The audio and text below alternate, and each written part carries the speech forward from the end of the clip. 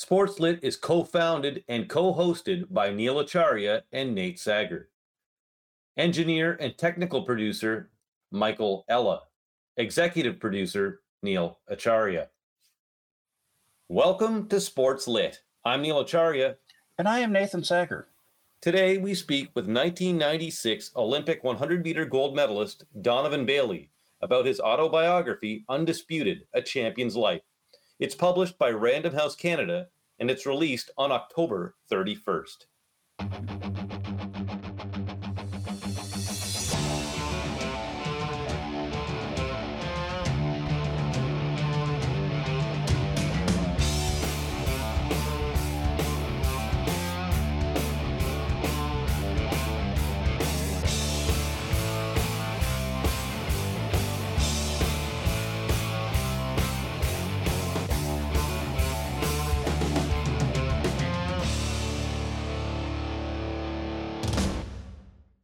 To understand Donovan Bailey's impact on the Canadian sports landscape, one must go beyond the titles, the things everyone knows, the fact that he was crowned the fastest man on earth with his 100-meter world record at the 1996 Atlanta Olympics, the world championship that preceded it. You have to understand the context. What was going on with Canadian athletics in that general time period? What was going on in Canadian sport in that general time period? And what was our cultural barometer as a nation? And how did all of this make Donovan Bailey all that much more explosive? Nate, let's start with Ben Johnson. Even when we hear that narrative now about the steroid scandal in 1988, it's far more balanced now than what we were hearing in September 1988, and that's putting it lightly.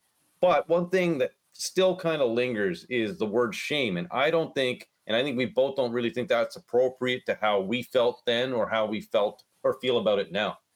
Yeah, it was a gut punch when Johnson was stripped of the gold medal at the 88 Seoul Olympics. And for people of our vintage, it's really seared into memory because we were, impressionable kids coming into, our wider consciousness. But at the time, it wasn't so much shame. It was just a feeling of, someone's being singled out here. And, lo and behold, it's well documented that it was the dirtiest race in history. And people who were there say it was also the greatest spectacle they ever saw. So, yay, dirtiness, maybe. But it just sort of revealed the reality that premier Olympians in that era really lived on this razor's edge of, if you don't take it, you won't make it. And 15 years later, I think a whistleblower revealed that Johnson's American arch rival, Carl Lewis, who swore up and down that he was clean and got bumped from silver in the 100 to gold, yeah, he had positive tests that were hushed up. And that just confirmed what everyone around me in my little, corner of the world in 1988 was saying, often with a lot of, often punctuated with a lot of profanity. That's maybe enough about that, Neil. The 100 meters is the most popular race in the grandest stage of international sport, and that's the Olympics.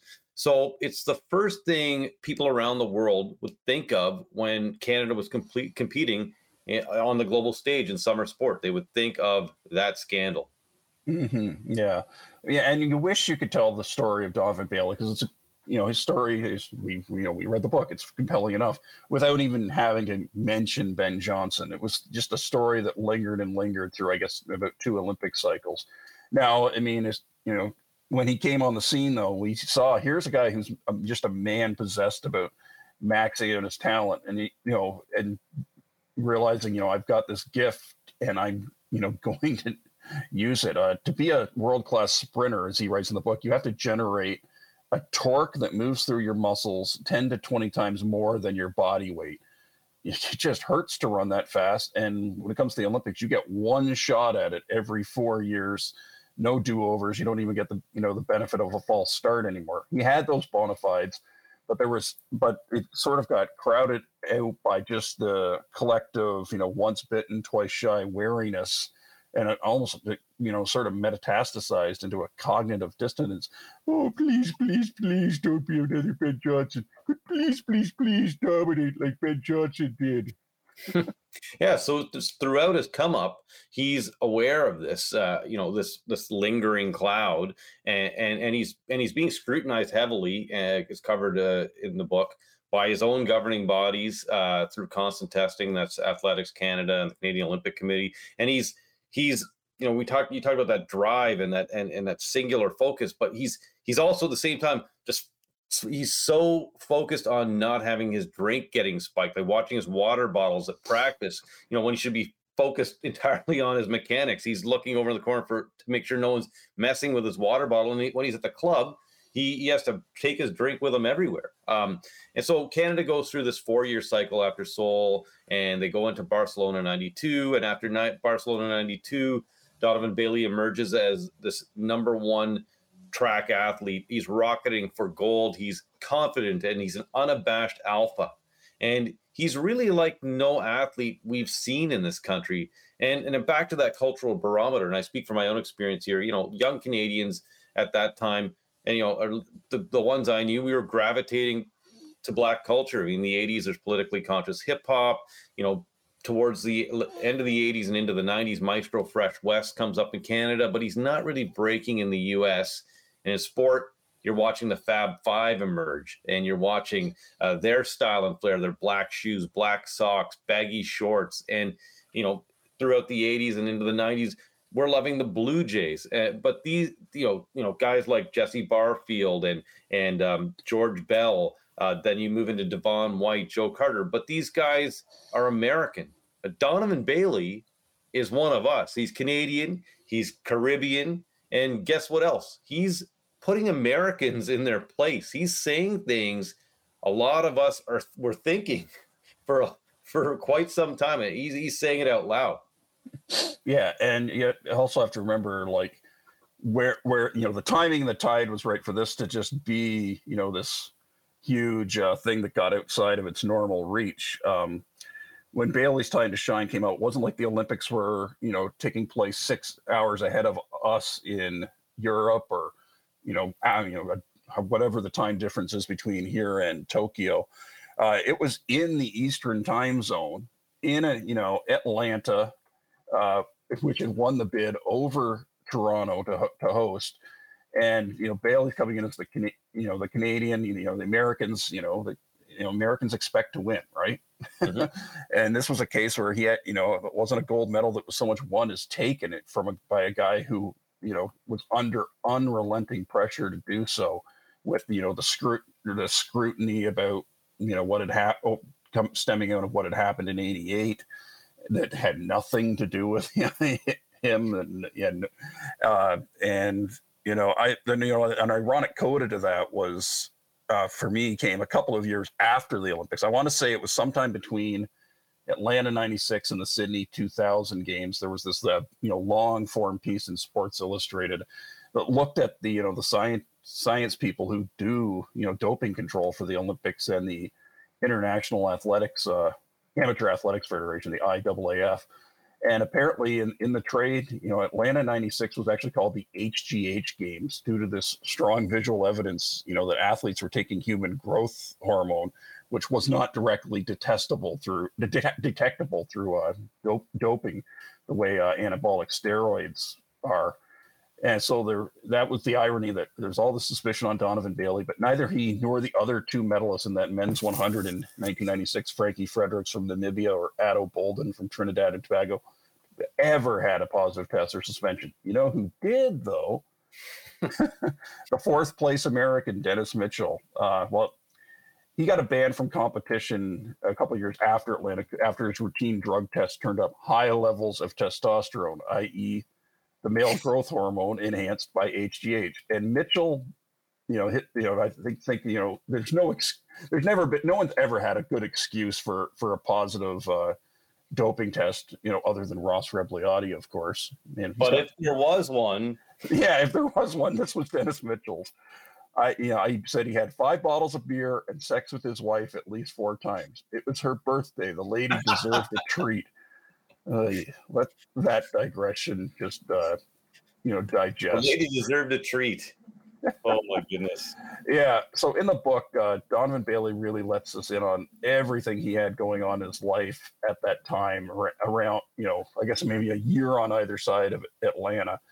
As a sort of sports nerd in me loves learning how he and Dan Path, his coach, they really just worked to reduce the chance of an injury or just a collapse. It's important to know just everything that goes into the build up to a gold winning, 100 meter, or I said 200 meter or 400 meter. It's really got to be as perfectly coordinated as a space shuttle launch.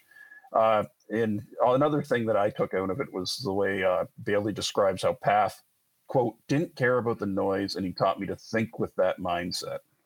Yeah, a great part of the narrative, Nate, is his description of his coach Dan Pfaff, and it's almost out of a movie, isn't it? I mean, Dan is not your conventional coach. He's chewing tobacco.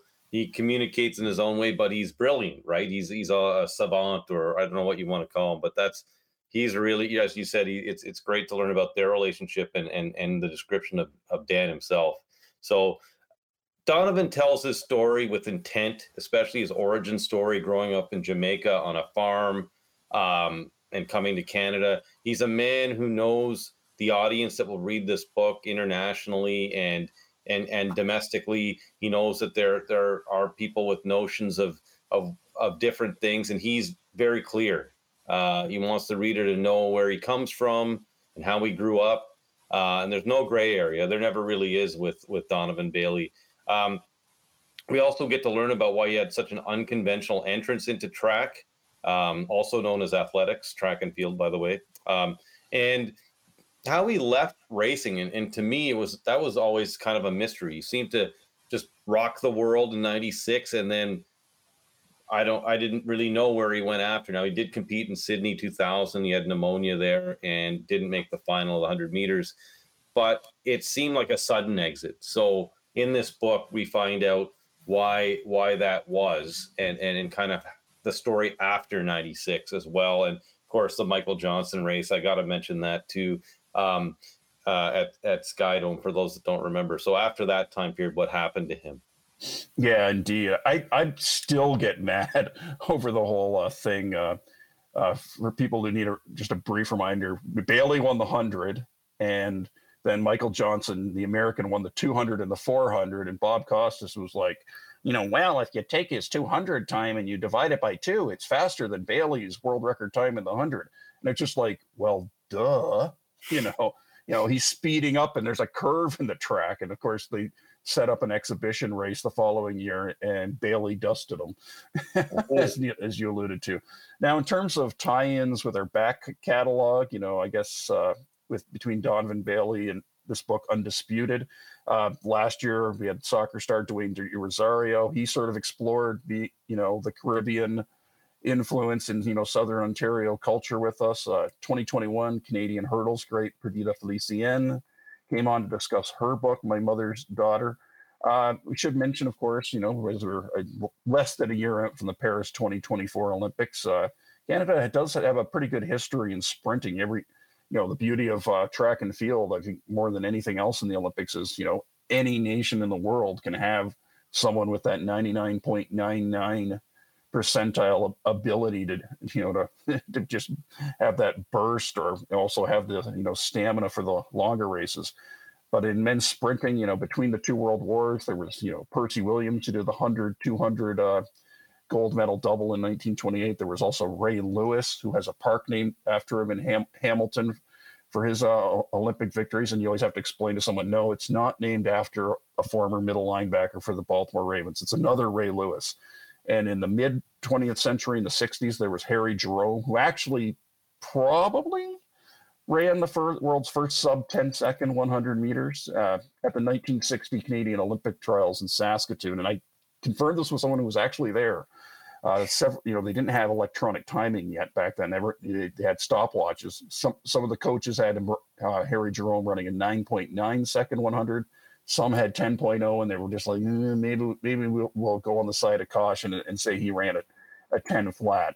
And then, of course, toward the end of the 20th century, we had a slew of sprinters. There was Ben Johnson, and then in the 90s there was Donovan Bailey. There was Bernie Surin, who I think was a world's silver medalist.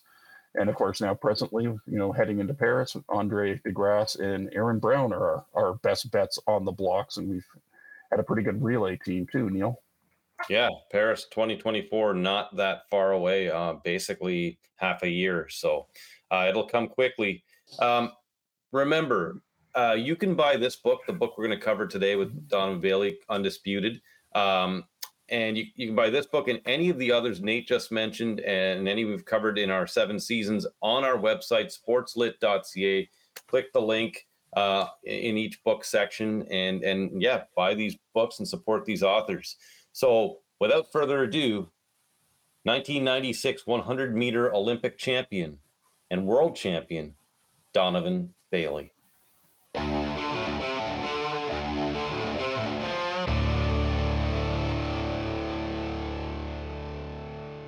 And we're back on SportsLit Season 7, Episode 4. And we got a very special guest today.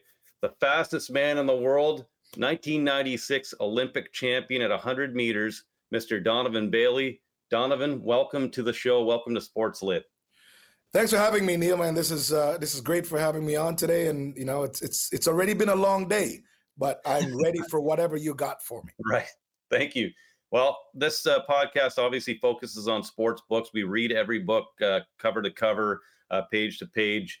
And so we want to have the most informed conversation with you. And the thing that struck me right off the top was basically, I'll give you a bit of background. Caribbean culture has permeated Canada in a major way, and especially recently with pop culture. And I noticed in your narrative, it seemed very intentional and not passive in the way you wanted to define your upbringing to make sure it didn't fit convenient narratives that the average person may have about island culture and Jamaican culture. Were you very conscious of that and how this may be read and conceptions of how someone growing up in Jamaica may have come of age? Yeah, very much so. You know what? I think that I wanted to point out in the book, you know, kind of like maybe more of our similarities, you know what I mean? As opposed to our differences. And also that I know that, you know, sometimes when you're maybe from a first world country and you're thinking about island life, you're thinking about, oh my God, you know, what do these people do? You know, what happens? And certainly for me, you know, church, school, and sports was what we did. I grew up on a farm, you know, so that's like sometimes you talk to like a typical Canadian person, go, you grew up on a farm in Jamaica. I'm like, yes, a farm where there's cows and goats and cats and dogs, and we grow carrots and potatoes, you know, and there's, you know what I mean? You know, so yes, the book was very intentional to kind of point out that there's so much that we all have in common, because I wanted to resonate with people from everywhere. I mean, my friends are a cross section of everybody. I mean, my closest people my closest friends are from everywhere. You know what I mean? Like, I mean, whether it's Asia, Eastern Europe, the Caribbean, like whatever. And, you know, our thing in common is probably sports or music or food or whatever, like whatever it is, we find that common place. But ultimately what we do, and obviously I address that in the book also, yeah, we are all comfortable with each other and each other's culture.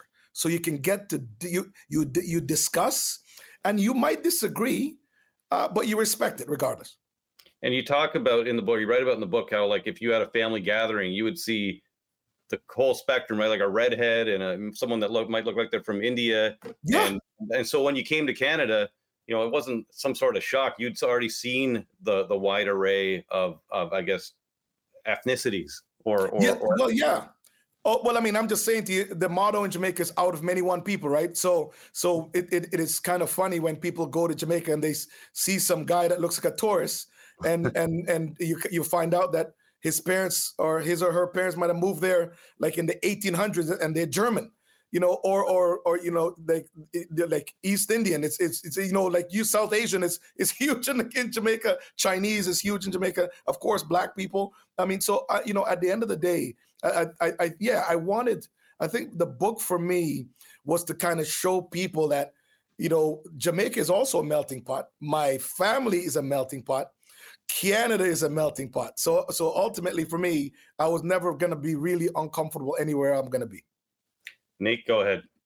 Yeah, Donovan, we had a Howard Bryant on last year, and he talked about how maybe in the 80s and 90s, people didn't talk a lot about who was holding the lens in media portrayal, so to speak. How much did writing this book just make you think how things have gone from where the media kind of built a narrative around an athlete of your generation to where an athlete, I'm thinking of maybe a star Canadian like Alphonso Davies, has way more avenues to tell their story? Well, yeah. Well. I mean, great question. When I was competing at the height of my career, when I was the fastest man on the planet, you just had conventional media. That's all you had. So ultimately, if a reporter did not like you, if a reporter decides that they're gonna create some narrative about you, you had absolutely nothing. Like you essentially would have to go to another media person and another media house to try and attempt to change that. And ultimately, it's still of that writer's opinion or that interviewer's opinion as to how they present you. So writing the book, for me, it's again taking control of my own brand, my own narrative, my own truth. And yeah, like right now, post George Floyd and everything, and also post social media platforms, there is a lot of athletes now that can, one, they can say whatever the hell they want, and they can point out facts about themselves, and certainly can deny things that people who are trying to push them in a box or place some sort of negative narrative on them, they can certainly separate themselves from that. So it's so, for my book, it's so important, for me to actually point that out, correct some things that might have been in the media, but also show, because I do mention people like PK Subban and Alphonso Davies in the book, that, these guys have an opportunity now to, one, be themselves, utilize the platform for good, and also speak their truths.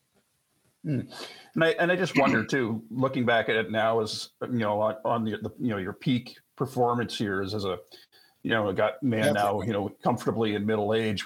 What would kind of be how would your letter to your younger self begin? Well, this might, letter to my younger self, there's not a whole lot I would change. A letter to my younger self would probably have been, be a little bit more patient. But I realize that I'm telling someone who is incredibly impatient to be a little more patient. And even if I sent that letter, I would probably tear it up, in my younger self would probably rip that letter up. But yeah, you know what? I think that, I think being patient is one of those things. The things that I preach back then are the same things I talk about now. Surround yourself with incredible people who are always going to support you. Continue to learn, understand. If you don't do the work, you're not going to get your desired results. So there's not a lot of things that I would probably put in a book that'd be different than my journey. So the book is called Undisputed, and I at the end, right at the end, you kind of understand why it's called Undisputed. So I want to ask you point blank, where do you see yourself in the pantheon of Canadian sports history? Where is Donovan Bailey?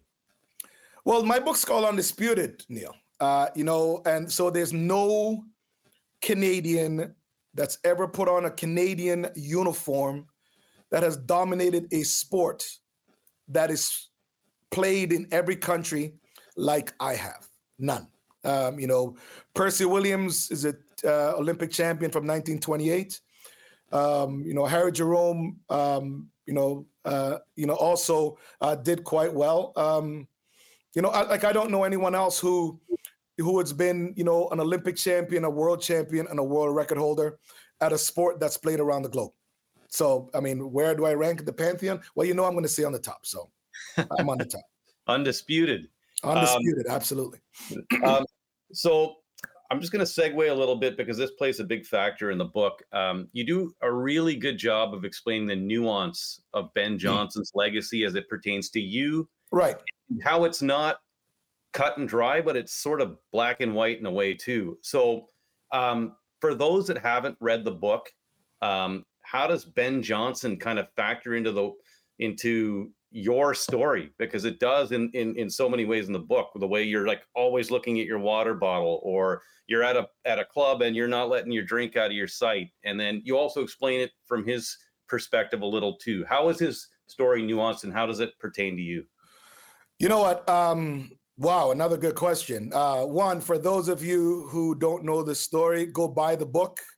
That's what we need. We're here trying to get as many books off the shelves as possible. I need to be a bestseller because that's what I'm an athlete. I believe in winning. That's what we do. But yeah, I wanted to see. So here's a problem, Neil, especially in the Black community. There are people, and these are like, sometimes I've spoken to Black journalists. They're like, man, you've always been hard on Ben. And I'm like, no. I'm not at all hard on Ben. What I'm trying to point out to you is what, it's kind of like having a CEO of a company that CEO took the company bankrupt. And then I'm the new hire. And then when I come in, I have to undo every single thing that CEO did. There's absolutely no like emotional connection or physical connection to Ben at all. I mean, I've never had a conversation with Ben, so I don't really, even understand, kind of where people would get the idea that I don't like him. But I took over a sport where he was one of the biggest ambassadors on the planet.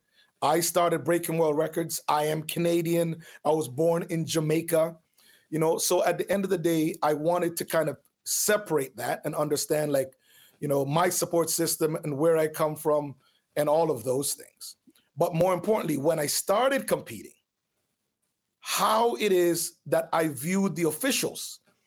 A lot of those who were, instrumental in, guiding Ben in what he did and probably knew what he was doing. And they spent a whole lot of time, benefiting from his performances. But when he was caught with his hand in the cookie jar, he all of a sudden became some Jamaican Canadian guy.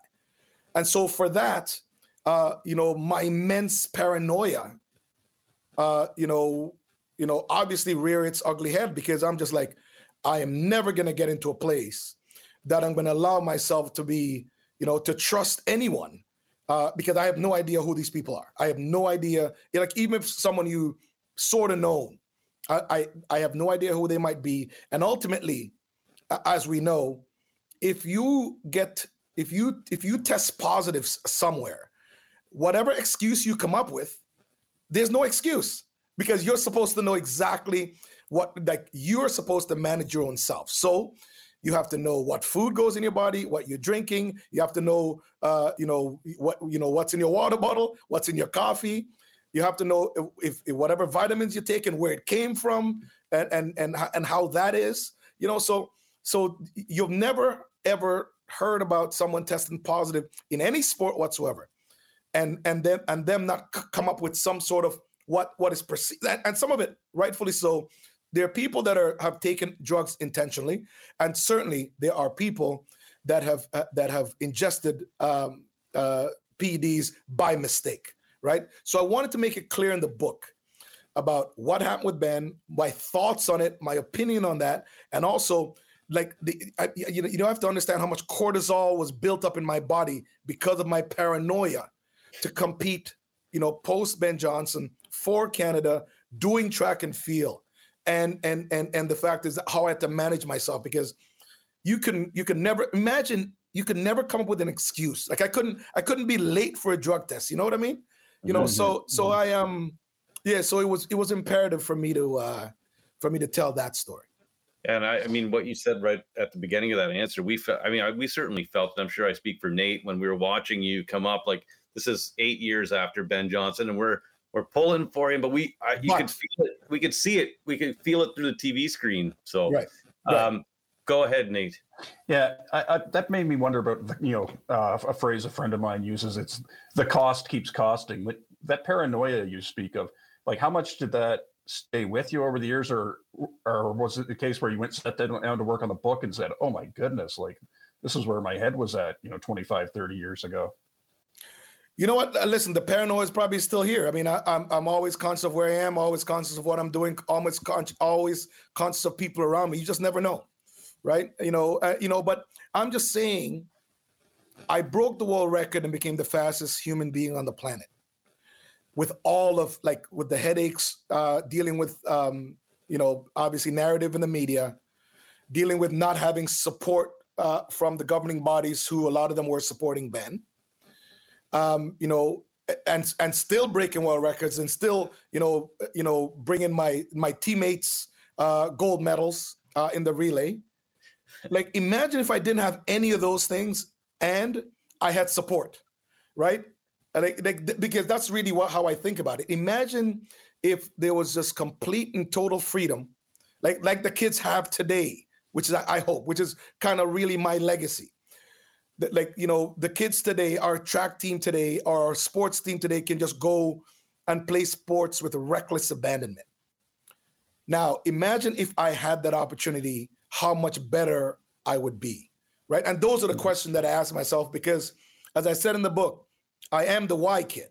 So imagine if I just had support and people were proactive in helping and assisting and cheerleading. The fact is, I would have gone and, whatever world records. I mean, I had 3 world records over my career. I have 1 now, but imagine how much better I would be if none of those things existed. Yeah, when I'm the king around here, I think is what you said. And yes, yeah, well, we don't want to give everything away, but you're very forthright in dealing with I think it's the Athletics Canada and maybe the Canadian Olympic Committee. Yeah, both. Yeah, the governing bodies. Yes. Yeah. Nate, I think you want to ask about a special coach. Is that correct? Yeah, I was watching a couple of podcasts that Dan Paff was on. How would you describe his teaching, I guess, to anyone who wanted to teach someone else something? I think Dan is the smartest, one of the smartest human beings I know. Dan is someone who has honed his craft over the years. And one of the things that I've learned from Dan is that you're constantly a student. You're always learning. You're always finding ways. You're always seeking new things. You're always evolving. And Dan is one of the few people I know that even when I was competing, I'd ask him a question. And if he didn't have the answer that day, he would say to me, "I'll get back to you." And in his network of people right around the planet, he would actually go home and read or call someone, and he'd have an answer the next day for me.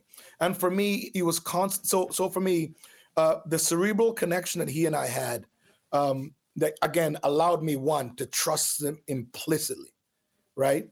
And that allowed me that anytime he wrote any workout for me and my body type and my running style, it allowed me to just be, be like, thank you. I guess this is what I'm doing. I mean, there's lots of times I'd have pushback, but he goes, "Hey, are you trying to be the best? Are you trying to be the greatest?" I'm like, "Yeah." Like, okay, well, that's the end of that argument. So Dan is one of the most smart. Dan is one of the smartest people that I know, because he lives by example. He absolutely lives and teaches by example, and every single day, even to this day, Dan will tell you that he's talking to someone about doing something and is constantly evolving. To this day, I think that Dan is still the best coach around, even today. It's interesting. I've learned about Dan through that. I think there was a documentary about you that came out on TSN maybe 5 years ago, and so you learned a little bit about him then. But what was fascinating in this book is that this guy wasn't getting paid. You sent him I think it was a tracksuit or something with a bunch of cash when you hit it. I think World Championships when you won, and yeah. And later he's so like pure to the sport that he's training like pretty much anyone that wants to be good. Yes, he would have trained both you guys. No, but he would have. No, understand this. Okay. Why I love Dan was this. I mean, and again, there's pockets of it in the book. Dan took me on essentially as a project. It's kind of like what Wayne Allison did at Sheridan College. But Daniel was extremely talented. But he took me on, and not one day did he ask me for $1. Not one day. And so this guy's a coach who never owned a house, never. And I was just like, my God, you never owned. Like, I thought it was funny. The first conversation I had with him about not owning a house. I'm like, you don't own a house? I bought my first house when I was 19. To me, that was a normal thing. And he said, no, never own a house. So it was after. So it wasn't after the World Championships, Neil. It was actually after my first season with him. Oh, okay. And I said to him, I asked him what size he wore a tracksuit, and then I stuffed that with cash for him to go buy a house. For real. So I'm just saying to you that imagine a coach who dedicates his life to coaching people because he loves it, right? I mean, I guess it's the same way when I left Dan at the end of 1997. I'm like, Dan, we own the sport around the world now. But then you have all of these slackers that have zero chance of doing anything. Like there were men that were training with us that Shelly Ann Fraser and Elaine Thompson would have had for dinner, right? I mean, but he would give them. He's like, oh, they're here. They want to improve. And Donovan, I gave you a chance. And I'm like, God, okay, you know what? Where am I gonna go? Right? And I'm like, where am I gonna go? Because I'm gonna ask you. You're the guy that knows everything about coaching. Where am I gonna go? Right? So yeah, Dan is awesome human being.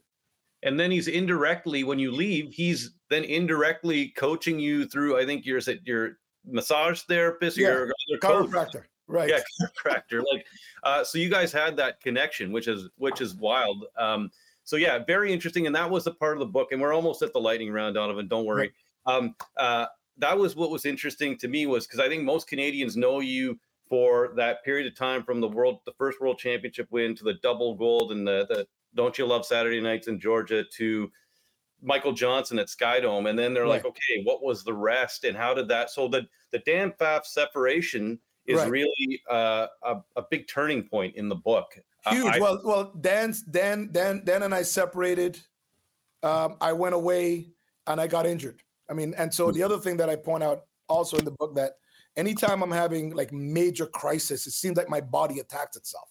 So I think that, funny enough, I blew my Achilles in 1998 because I was finished in Atlanta. I was gonna move back to be with Dan anyways, because it's kind of like I'm home, I miss home, he missed his kid, that sort of thing.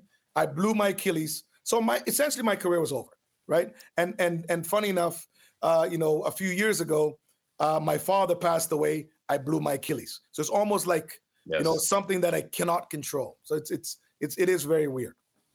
We'll go one question each, Nate, and then we'll go right into the lightning round. So Nate, you want me to go first, or you? I will ask quickly. I just wondered, reading this book, and we're coming up on an Olympic year where all these people become once every 4 years experts in a sport. Points at self. But how much people learn about just the technical aspects of sprinting? Because to me, I was like, when you were talking about everything, I was just like, wow, this is almost like an Olympic 100. Almost is like something that's almost like a space shuttle launch. Like everything has to be right. Like how accurate is that to say? Nathan, you know what? Funny. Thank you for that. I'm gonna use that because that's what it is. It's yours. No, but that's exactly what it is. I mean, ultimately, if you go into the Olympic finals, and you are the space shuttle, because nothing can go wrong. Absolutely nothing can go wrong. I mean, maybe in the 100 meters, you might have a nanosecond, to make a mistake corrected and move on. But that's exactly what it is. You have to go into the games, and the person who makes the least amount of mistakes is the winner. So, but it is like that. It 100%. It's never been mentioned, which I'm telling you, I'm going to steal it now. But it is like a space shuttle launch. Nothing like you have to prepare for every single thing and hope that nothing goes wrong, or hope you make as tiny a mistake as possible. It's funny, before I get to my last question, someone was asking me the other day, we were watching the Pan Ams, and they're like, how did Maggie McNeil slow down in the heat? Like, how do they know how to just slow down when they don't need it? Like, it's crazy, right? You know your body so well that you can who is it that you pulled up on when you went over to your first international meet and you told them, I'm going to slow up, but I'm going to let you know I can beat you. I don't know who that was, but it was Bruni at one point.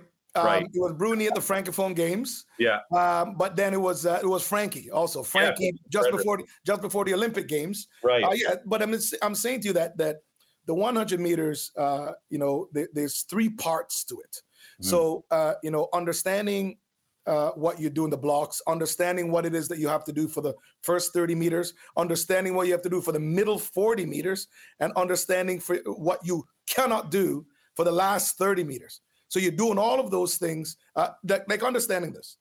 You're maximizing power, but you are the most relaxed at the exact same time. That is the 100 meters. Love it. Okay, love it.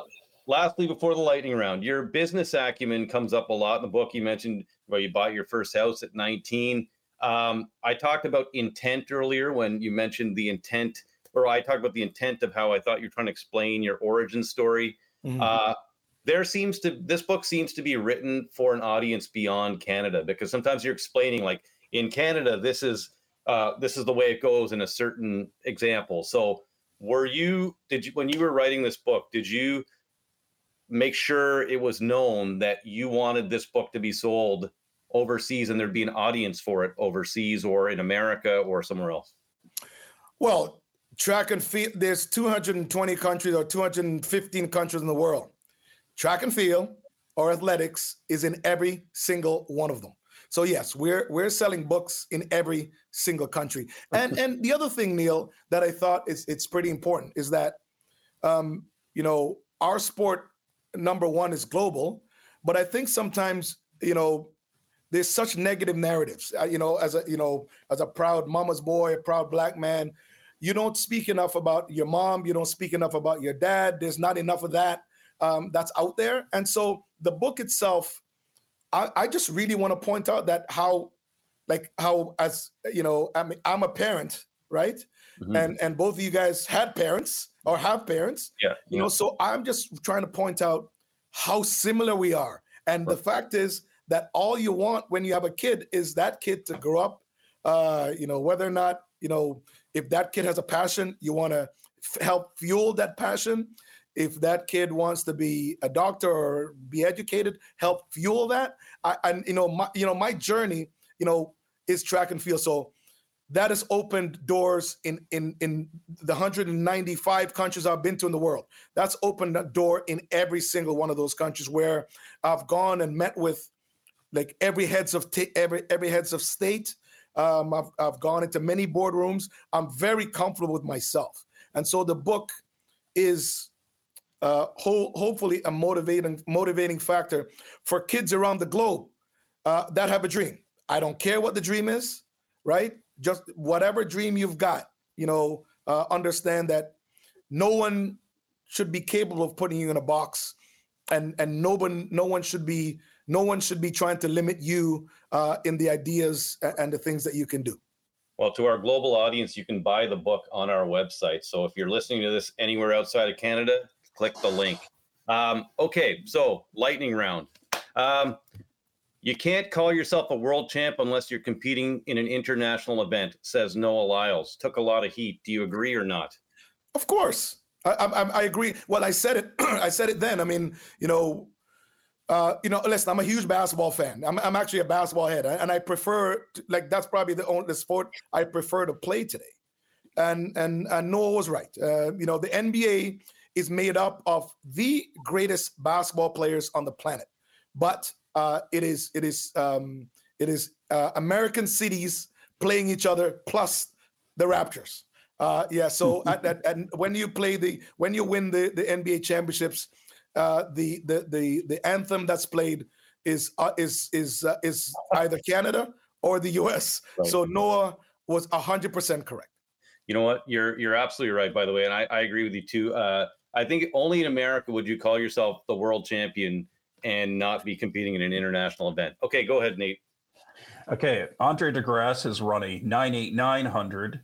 Will he go sub 9.84 and break your national record? Listen, I hope so. I mean, my Canadian record now was the world record when I ran. So ultimately, and I've said to him, I've said to Aaron, I've said to all the kids, I'm like, dude, it's 984. It's I know it's a phenomenal time still, but technically, if you look at what a lot of these kids are running with the shoe technology and nutrition and the technology of the track, all the things that are happening, all the like the training technical things, you should have broken it a long time ago. So I am a huge supporter, of the kids breaking the Canadian record. But ultimately, me being undisputed, for any of these kids in Canada to be world champion, Olympic champion, and world record holder, that's going to be a tough hill because, 20 some odd years ago, I was the fastest man in history of the world. The fastest time in the history of the world right now is a very talented man by the name of Usain Bolt. And for any of these kids to even equal what I've done, they have to run 9:57 and then come back and break the relay. Man, it's a tough haul.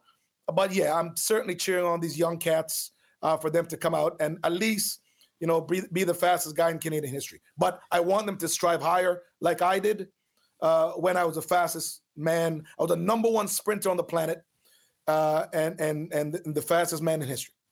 If Michael Johnson was chicken, what does that make Lamont Marcel Jacobs? Oh, my God. Oh, you know what? I like Marcel Jacobs. I do. I think that I do. I think that Marcel is one of the most talented sprinters out there. I mean, like the guy ran the time. He ran 980, and his time didn't lie.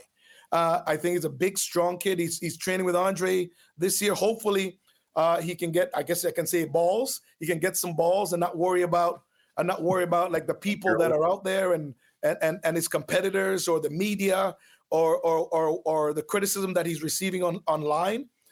He can kind of eliminate that.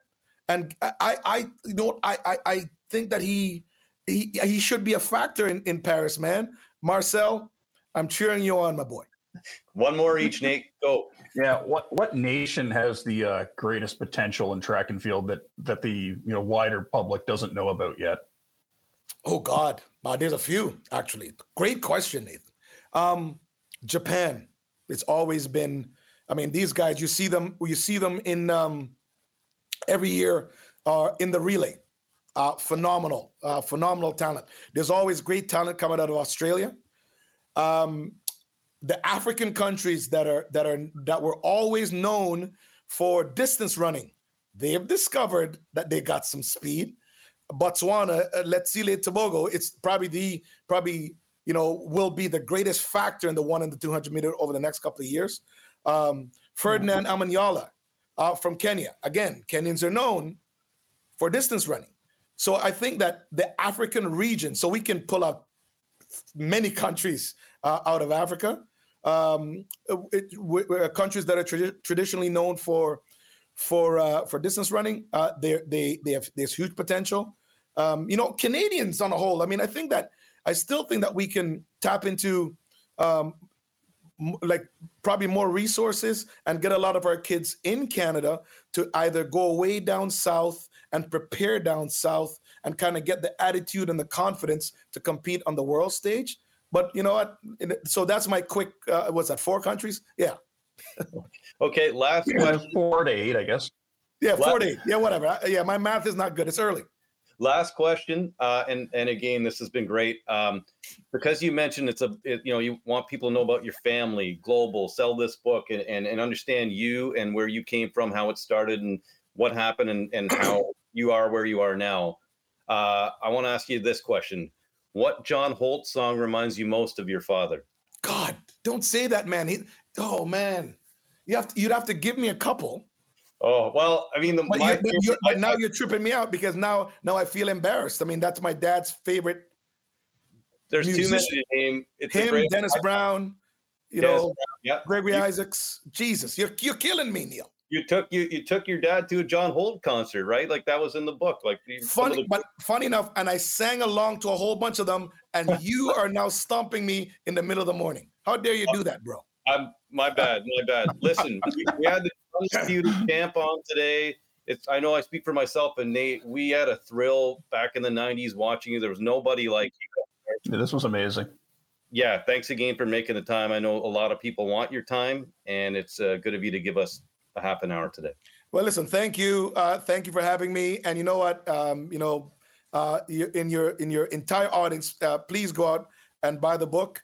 And to all the sports fans and my incredible support system around the globe, thank God. I mean, I am blessed and humbled to have shared some incredible sporting moments with you all. I hope this book brings back awesome, pleasant memories. I hope you get to know me a little bit more, and share it, buy it, give it to your friends for Christmas. Have a good day, fellas. Thank you so much.